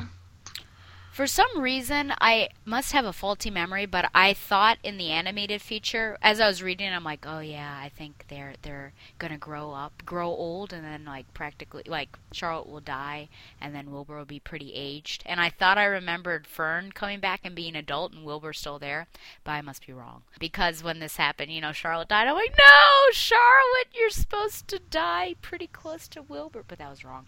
So I wish it were longer, but it's just the sequence. It's very quick, and the seasons change as well as Wilbur growing up. So really, that's how time is measured, and it's sad that we just peek a little bit into Charlotte's life and just catch that tail end of her life, and it's interesting because you wonder what she had done the first half of her life, but I guess Wilbur just made the second half of her life more memorable, and then of course the children, I think, as her magnum opus there. So yeah, time is interesting. You spot it with Wilbur growing, and you also spot it with the seasons, but I guess I was just expecting it to be longer, but it's not. It may seem like it is, but it's actually very quick. So that's what took me by surprise. Yeah. Well, those are actually the questions. Those are the main ones that I want to ask. Were there any other questions you would like? There was something about, I wrote a point on the theme of childhood and innocence and how so much in childhood seems like forever, but moves so quickly. And I think that was way more of a succinct way of putting what I was saying as a way to my... I was going for something there about like this sort of coming of age. It is essentially a coming of age novel in a way. A coming of age novel in a way for children to understand. Sure. Because most of the time the coming of age novels we read are read for teenage and then older audiences. And there's a coming of age aspect to, well, Catcher in the Rye is a coming of age novel. Yes. That has an older audience. To Kill a Mockingbird was written for adults. It's a coming of age novel. You have, well, Jane Eyre has a coming of age aspect to it. That was not written for elementary school children. No. You have The Outsiders, which was written for young adults. A number, Huck Finn has some of it. A number of coming of age stories are written for audiences older than grade school level. White does this really well, and he does it in a way that like the kids can acknowledge that we grow up and we grow old and we die, and he's not sugarcoating the reality of life, but he's not presenting it in some sort of schmaltzy, maudlin sort of way either. Do you think he's trying to also show that, one of those well said or oft said statements of, make your life worth something? Well, maybe. Yeah. Since Charlotte certainly did at the end. She made it worth Wilbur's life, potentially. She saved somebody. Find your purpose, imbue yourself with a sense of purpose. I can see that, yeah.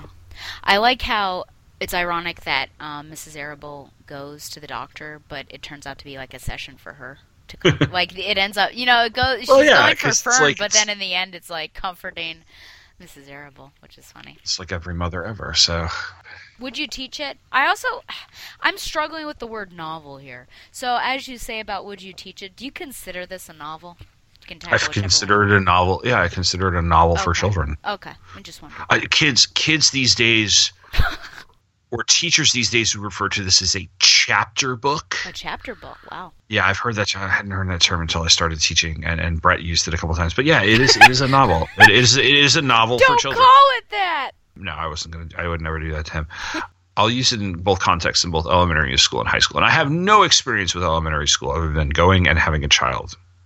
I'm nowhere near qualified to teach elementary school, nor would I ever want to. But I love this book because I love it for its message. I love it for its use of pathos. I love it for its use of vocabulary. And that's why I believe it's deservedly an elementary school standard. Even if you're reaching an audience that is not going to be familiar about life on a farm. If you're diversifying your elementary school curriculum and adding more books where the faces you see in the classroom can relate to it, you should. But please, keep this in with it. Don't ditch one for the sake of the other. That's not what you're doing. That's not what you should be doing. I think actually at maybe a middle school level, this would be a great book to use as a very basic look at plot and character in a way that, if you were getting on the very beginning, very, very beginning level of real literary analysis, the type of stuff you end up doing, say, in AP English class or just an upper level English class in high school, that in middle school you could take a book like this and really break down into those elements and see how it is, because it's so simple in its story, because it has to be, that it's very, very clear cut, and it's not hard to see where the exposition and the complication and the rising action, the climax and the denouement are, and you can use those as gateways into things that when you get into much more complex novels, your Great Gatsby, your Huck Finn, your Frankenstein, or whatever you're teaching in high school, that becomes more muddled. That becomes more it becomes harder to pick out if you don't have any experience with it. So just the way that this is really, really, really well structured and really very clear is that you can do that. And you might even, in a very beginning creative writing thing, also uses to teach plot structure and how how everything comes together in a climactic scene in this way, and also without a hero villain fight.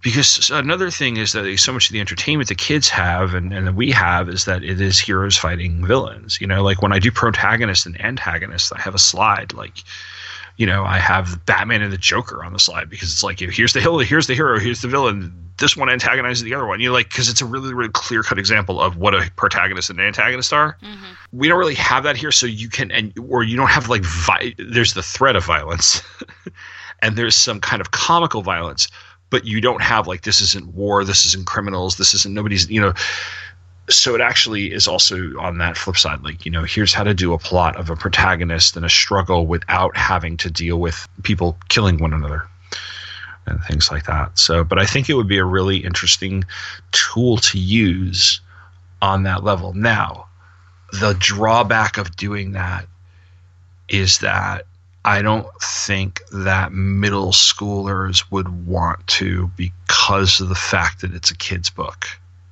And they're too grown up for that. Maybe, but at the same time, they'll watch The Lion King. So I don't know. So, because Disney movies, we use cartoons in Disney movies to illustrate so many points about whatever literary devices we're talking about, the hero's journey, that sort of stuff. So, but it would be an interesting experiment to do, but definitely a must read for little kids. You used a French word earlier, and I had never heard it before. Denouement. Yeah, what is that? It's the ending. It's the ending of the story. Okay. It's the falling action and the resolution. Okay. Thank you.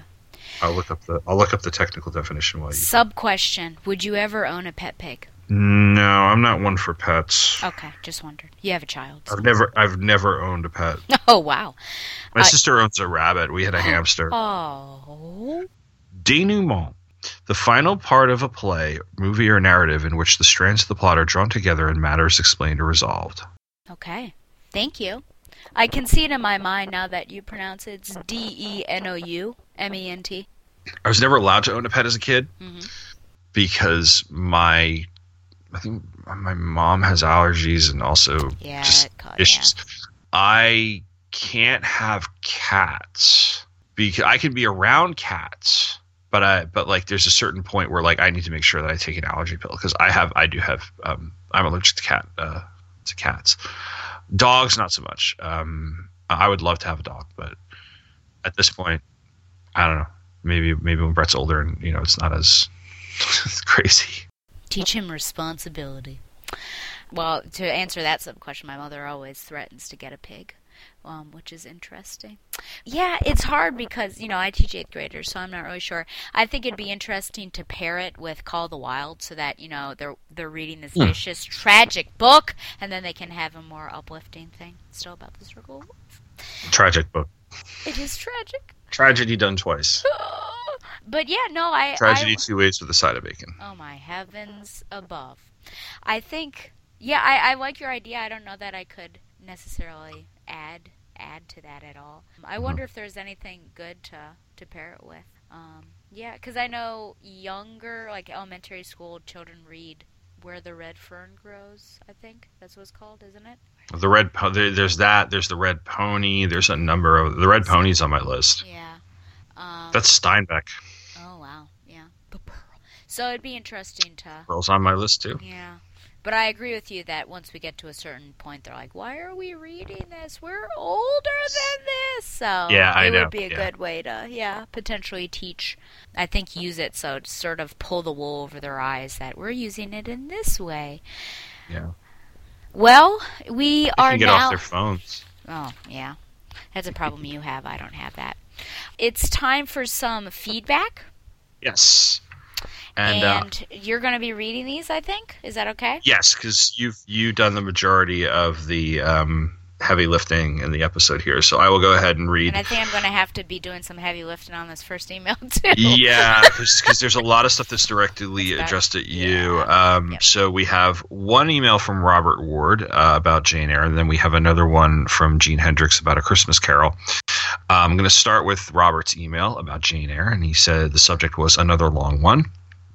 Dear Tom and Stella, I'm going to cut the cutesy fun and get straight to the point. Unlike Tom, I didn't hate Jane Eyre, but rather I feel I don't understand it. I feel the crux of the novel is Jane's relationship with Mr. Rochester, and if I can't understand why she's attracted to him, I can't evaluate the novel, period. You failed to mention it, and I've seen some alarming articles where the worst is that we must be supportive solely because we are in it for Jane. But Stella, can you explain if the attraction to Mr. Rochester is wholly plausible, or how as a reader we can reconcile their issues and be supportive of it? As an orphan, I can consider that it's entirely possible that Jane could be attracted to a man twice her age if looked through the lens of daddy issues. Likewise, being naturally more submissive in nature, I can understand liking someone who's more assertive.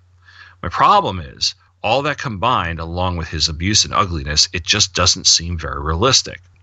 They aren't strictly in the midst of steamy hots for each other, but rather they seem to be depicted as downright soulmates. He is twice her age, described several times by her as, quote, rather ugly. He is overly assertive, manipulative to the point of abusive, and really her first sustained contact with a man. Later, we are given the explanation that the manipulation and trickery were out of not only honor, but some perverted self-protection. That's a lot to ask to cast off in understanding. To question any of these attributes, though, by themselves or coupled with one or two of the others makes me feel as if I'm not only being cynical, but downright insulting to women. That's why I really hope that you can set me straight. It has been suggested that Jane could only marry at the end after she becomes Rochester's equal. This is completely loaded in itself, as it's not only through a dead uncle and bodily mutilation, but also in conflict with everything previously endured on her part. Jane Eyre has clearly survived the ages, and it's your favorite book. So as a stereotypically clueless male, what the hell am I missing? And then, as in parentheses, FYI, I tried looking up, and let's say even if Rochester was a handsome and kind man, according to some data crunching, in a modern sense, their relationship is doomed. At a 20-year age gap, you are 95% more likely to divorce. And he provided a link to an article, I think it was the New York Post. Now, this is hardly comparable due to the difference in time and social attitudes, but I believe this firmly illustrates how difficult it may be without becoming your husband's right hand, child rearing, and other issues Jane would be occupied with. I can name several celebrity marriages with large gaps, some more turbulent than others, but still somehow enduring it all. Joan Collins is 32 years older than Percy Gibson. Doug Hutchinson is 35 years older than Courtney Stodden. And of course, Hugh Hefner was 60 years older than Crystal Harris at the time of his death. This isn't to say you can't be in love or, by all accounts, successful in marriage with a large gap. According to sources, Crystal Harris was, quote, a pillar of strength with the ailing heft, and aptly his right hand, as she was always there by his side toward the end. Who knows what agreements or problems may secretly exist? Clearly, Hutchinson's is very public, though, to make these functional, but still the question lingers. All right. He moves on to St. John. That's how it's pronounced, right? Yes. Okay. Back into Robert's email. Oh boy. It's undeniable that he is a dick, but he is so misguided that it is at least minimally forgiven. It was concluded that Rosamond would have been a terrible missionary's wife, but do you think if he was able to realize his love for her, he could have been soft? I think he meant to be, he could have been softened and become more moderate. Or do you think his zealotry was absolute and he was doomed from the beginning? Jane quite literally became her master's right hand and eyes. What if St. John was the parallel of him? I can't seem to shake him off and keep thinking about how longingly he admired a portrait of her. Was the insistence of the India mission with Jane as his wife merely a reaction to losing his great love? Couldn't Roz be the better half that could have completed him and made him less absolute about his mission, just as Jane was Rochester's half? He held her off due to his inability to reconcile his desire and what he felt was his purpose. If he could have started a courtship, could his complete devotion to the Lord shift to include earthly and more human matters? Was Bronte telling us that while noble, if we don't include our other passions outside of a fervent pursuit, we are doomed and bound to get lost in ourselves? Without Jane, was she telling us that Rochester was just as doomed to a similar fate? And that's from our Scholastic book buddy, Robert Ward. So I'm going to let you answer the email because he really is addressing you. He's putting me more on than the me. stage. Okay, I'm trying to figure out what to tackle first. Okay, I think, unfortunately, sorry about that. It might be, I hate saying this, but a man thing. A man thing. a certain percent of it is, because I think if you look around, a lot really it's the females that I think really grasp onto these romantic heroes and male characters, and it's hard to, number one, describe why. Like, it's going to be hard I'm going to be stumbling around. I've actually thought about this a lot, but it's hard to describe why, because they are on paper very unlikable. Like, if you were to describe them, yikes, why are you dating that person? And it's interesting because besides Rochester, because many people think that Rochester is a really attractive man, again, not on paper, but just the idea of him. If you think about, I was considering, because there's this book club at school, I was considering Elizabeth Bennet and her relationship with Mr. Darcy. And Mr. Darcy is absolutely a jerk as well. You know, he is offensive to her, even though she can't hear about, you know, she's kind of attractive, but he's clearly not going to dance with her. He breaks up the marriage of Lizzie's elder sister and his friend Mr. Bingley, and then afterwards confesses his love and says something along the lines of, you know, like, I've tried to basically reason through this, but it's not working, and I'm in love with you. It's like the worst thing ever. But then later on, you start to soften, and even Lizzie starts to soften towards him because he rescues her younger sister. So even he, and you know how everyone is in love with Mr. Bennet, perhaps more than I think Mr. Rochester. I think time and time again you hear of Mr. Bennet. I don't know if I've really heard anyone say, ugh, Mr. Bennet. And part of that is the pop culture of the era as well, because Colin Firth played him, so everyone's in love with Colin Firth. So, you know, you have that there.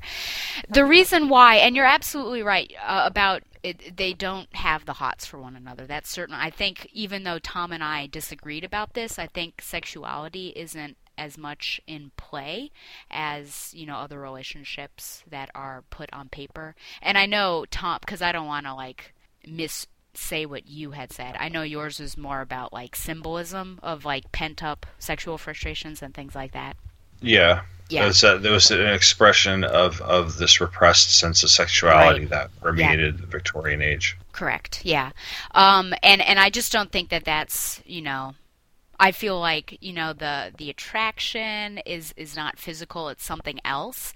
And I can't argue against the fact that he is manipulative and he does these things that, like, he tricks her, and even practically towards the very end, before the whole confession, she's led to believe that he's going to marry Ingrid. And but I like to think that even before he is maimed, which is one of the big problems that Tom had, and, you know, are they finally equal now that he's physically maimed? I feel like that they were equal in the beginning, because when they are alone, I think you really start to see, like, if things are very transparent with him.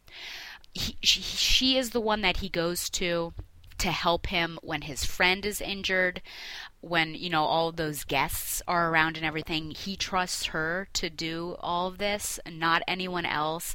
He brings her into the room, which, you know, when they're playing games and things like that, which is hurtful for her because she's got to witness all this. But very much, I think he just likes to have her near him.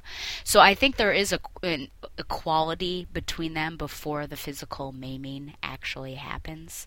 And what I like about how he talks to her, because he is very sarcastic and all of that stuff, is because I think he talks to her in a way that no other man that she had encountered had really ever talked to her. He's not condemning her. He's able to joke around with her. So I think while her best relationship was probably with her Uncle John, I think that she only had that relationship for a little bit of time, and a lot of love, I think, was beaten out of her with her family relationships as well as Brocklehurst and things like that. I think she's able to recover some of that a little bit, but just in a different way. I'm not going to argue that it's a wholesome love, or it's perhaps, I'm trying to think of the word here, healthy, but I do think that there is love there, and I do think that they are equals, and he treats her as an equal, even though from the outside it's hard to see that. And it's hard to explain why I like him so much.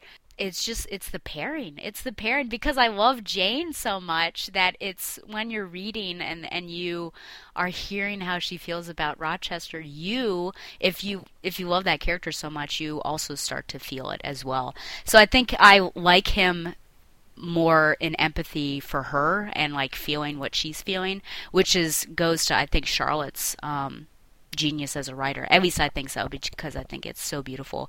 But it really is hard for me to... I think it is, unfortunately, a woman thing, and I think you could potentially break down all of the masculine heroes that we have at that age. Like I said, Mr. Darcy. But yeah, I don't know. Do you have any thoughts on this? It's really hard to answer. I don't. Okay. I don't have any thoughts more than I've already said. Okay. So... Okay, I'm sorry if that, I try to defend it, but I don't know if I'm doing so good of a job. Well, St. John here, I think he did realize his love for her, because you said, do you think that if he were able to realize his love for her, he would have been softened and become more martyred? I think he knew, and that's what he hated about himself. He did not want to have this love for her. So it's like self-loathing? I think so, because he wanted... He was ordering his desires in a way that either was, well, in a way it was healthy, but he was going about it in an unhealthy way. So again, from a Christian perspective, right, God should be at the top, and that's what he was trying to do, but he was doing it in a way that was ignoring all other things. And the wonderful thing about, Christianity is that it's not like about denying everything else, because there's a place like God has given us the ability to love. So it was wrong of him to just like completely disavow that love for Rosamund, and I think that she perhaps could have been a lovely missionary's wife, because she was already doing that in a sense with helping Jane out, and the children and all of that stuff. There is a character trope or a character type of the person who is so adamant about one thing that it's masking some sort of self-loathing or some sort of something ironic about that. There's something ironic about that adamant like position that they take in terms of like sitting on such an extreme form of behavior. So she's clearly playing on that. Regarding Jane quite literally becoming her master's right hand, you're asking if St. John was the parallel of Rochester? I believe it says, was the consistency... Could Roz be the better half that could have completed him and made him less absolute about his mission, just as Jane was Rochester's half? So, like, St. John and Rosamund would have been the Jane and Rochester of that couple. They were each other's Jane and Rochester. Mm-hmm. Yeah, I guess, as you were talking about foils, right? I think St. John is certainly the foil of Rochester there, because Rochester really wanted a love. I think he was looking for that because he had tried it before, but it was so unfulfilling and it really doomed him. And now he's looking for something that will complete him. And St. John is like, I don't want that type of love, but I will have like marriage, but only like a duty kind of thing. Marriage as a duty. So yeah, they are pretty similar. Whether Rosamund would have been able to soften him, I don't know. He was pretty solid in his... He doesn't seem like Rochester to me, that Rochester could be swayed and changed, and he softened, but I don't know about St. John. He seemed pretty severe. I mean, that's, yeah. All right. Should I go on to Gene? In his email? Sounds good. Yeah, I was just thinking about that last question he said. Was Bronte telling us that while noble, if we don't include other passions outside of a fervent pursuit, we are doomed and bound to get lost in ourselves? I think possibly. Yeah, I was thinking about that because I guess in my daily devotional I've been reading Corinthians, and Paul does talk about, even for for missionaries and even for the apostles, like marriage would be okay, and it's nice to share that with somebody. And I think also if you're denying yourself lots of things, you could get yourself into trouble.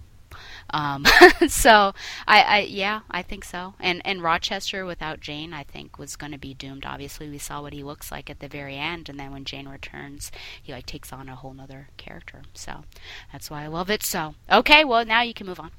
Okay, Gene Hendricks of the Hammer Strikes and and our fellow Two True Freaks compatriot writes about A Christmas Carol, and he says, Stella and Tom, I really enjoyed your episode on A Christmas Carol, which is my favorite holiday story. I do have some things to point out, however. One, Tom, you have really disappointed me. Uh-oh. As a fellow Disney fan, how could you not recognize the two charity collectors as Rat and Mole from The Wind in the Willows? Sheesh. And I'm going to just break in and say, mea culpa. I totally... When I went back and I'm like, what the hell was I talking about The Great Mouse Detective? But I had a brain fart. Oh, man. Two, if you haven't seen the whole thing, I would highly recommend the Alistair Sim movie adaptation. Not only do you get great performances from the entire cast, but it added not only the reason Scrooge became a miser and why he doesn't like Fred, but the reason for his redemption. The best part is that they are all in the exact same moment. The moment is at 31:35 if you don't have the time to watch the whole thing, and he provided a link. And I can probably put that in the show notes. I might go retroactively back into the Christmas Carol show notes and add some of Gene's stuff if I get the time. 3, the only person in the entire text that isn't happy is Scrooge. The wealthy, Fezziwig Bell and her new husband, Fred and the other businessmen, and the poor, the Cratchits, the junk shop crew, Dick Wilkins, and the rest of the family that owed Scrooge in the future. They're all happy. It's the loneliness that makes Scrooge miserable, not the money. I'm not saying that there is an obvious division of the have and have-nots, but your economic status has nothing to do with your happiness. Yeah, I think that maybe the money, like the pursuit of money. I think the point I was trying to make is the pursuit of money kind of exacerbates the loneliness, that you're alienating everybody because you have this greed that has consumed you. But I think Gene has a really, really excellent point. Which I agree with that, because you've got him pushing away his fiancée. Mm-hmm. Yeah. Because he feels like he hasn't made it yet. Yeah. We kind of comes around again in the opposite way in The Great Gatsby, but we'll eventually get to that one. As to yet come, number 4, as to yet to come, being hooded, so the ghost, spirit of Christmas yet to come.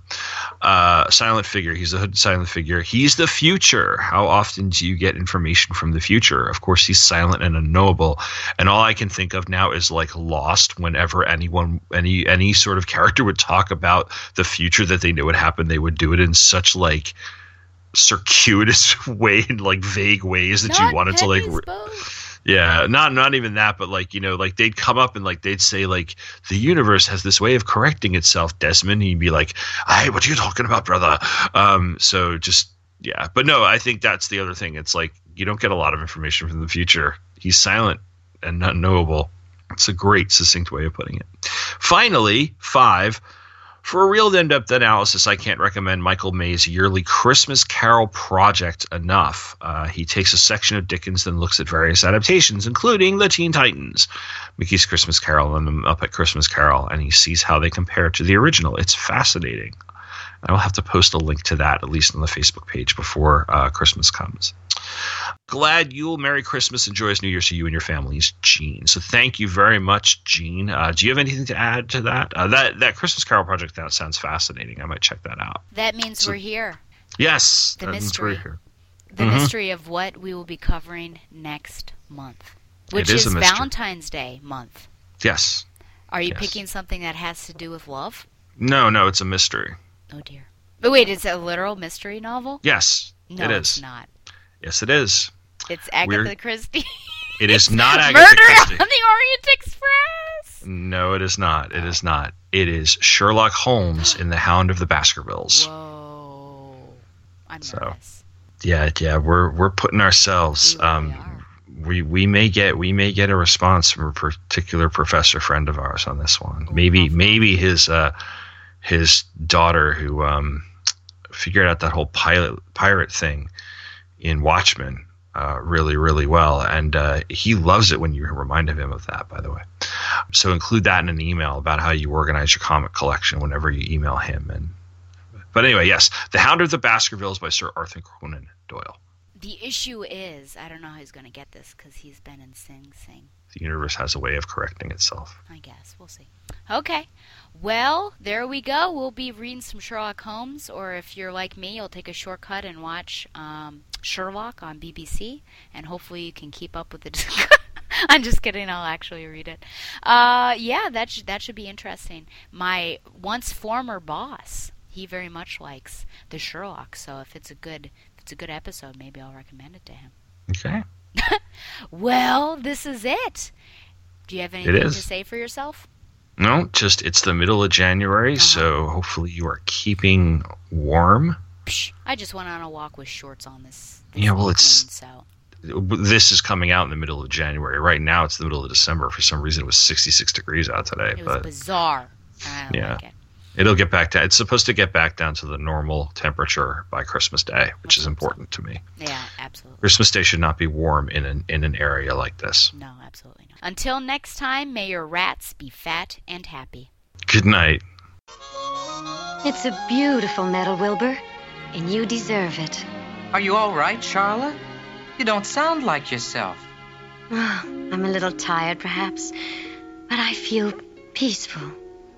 Your success today was, to a small degree, my success. You will live now, secure and safe. Why did you do this for me, Charlotte? You have been my friend. That in itself is a tremendous thing. After all, what's a life anyway? We're born, we live a little while, and we die. A spider's life can't help being something of a mess with all this trapping and eating flies. By helping you, perhaps I was trying to lift up my own life a trifle. I haven't got your gift for words, Charlotte, but you've saved me, and I would gladly give my life for you. I'm sure you would. Oh, won't it be wonderful to be back home in the barn cellar again with the sheep and the geese, Charlotte? I will not be going back to the barn. Not going back? What are you talking about? I'm done for, Wilbur. In a while, I'll be dead. I haven't even strength enough to climb down into the crate. Oh, no! Oh, come now, Wilbur. Let's not make a scene. Chin up, remember? Everybody loves a happy face. But I can't stand it. I won't leave you alone here to die. I shall stay, too. Oh, don't be ridiculous, Wilbur. Zuckerman's on his way here right now. He'll be going home in a few minutes.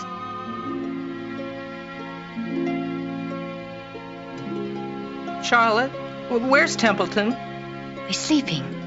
There, under the straw.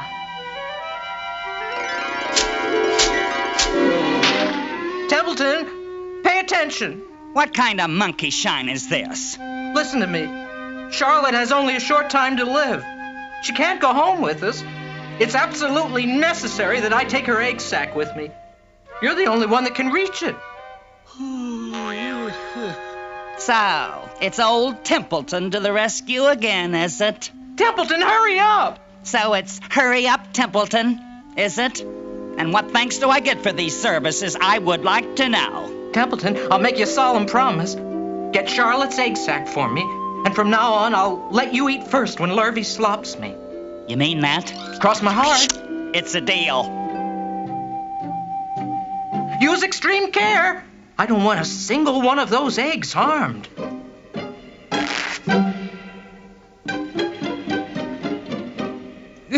This stuff sticks in my mouth. It's worse than caramel candy.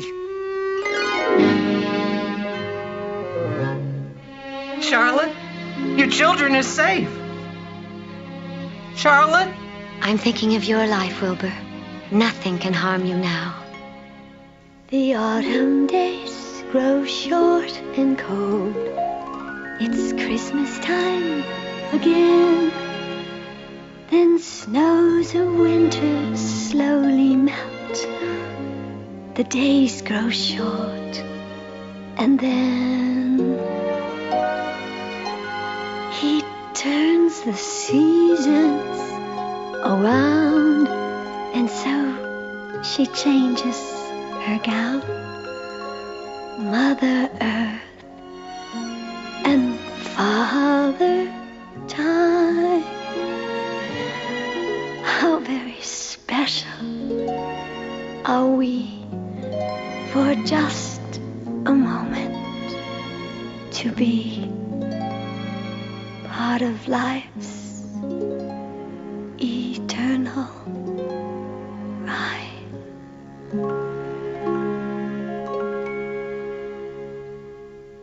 Thanks for listening to Required Reading with Tom and Stella, which is brought to you by Two True Freaks. That's Two True Freaks. If you're interested in learning more about the books we've read or want to comment on the episode, follow us on Facebook at facebook.com/requiredreading with Tom and Stella. If you would like to email us to comment on the episode or continue our discussion, you can reach us at requiredreadingcast@gmail.com. We will read every email we get on future episodes. We're looking for more visibility, so if you liked this episode or the show in general, why not leave us a review in iTunes? If you're interested in following along with the books we read, you can do that and support us at the same time. Just go to twotruefreaks.com, click the amazon.com link. Every purchase you make will go to support us and the other TTF podcasts. It costs you nothing extra, but it really helps us out. Thanks again for listening, and come back next month for our next episode.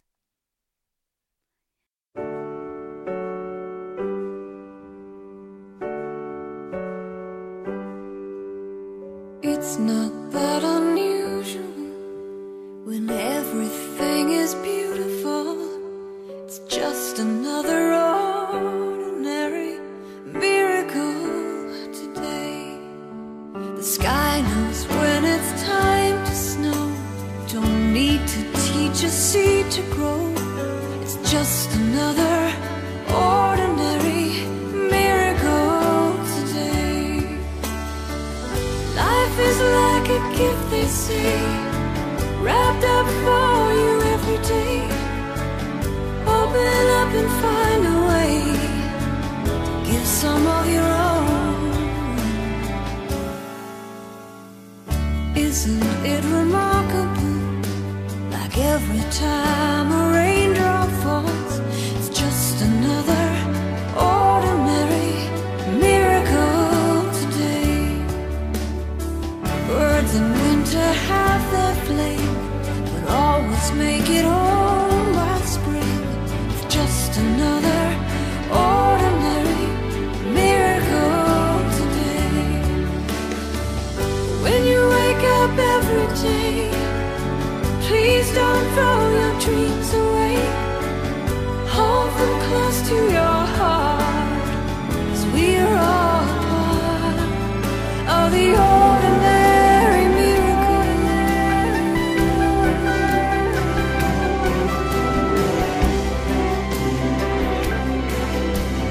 Ordinary miracle. Do you want to see a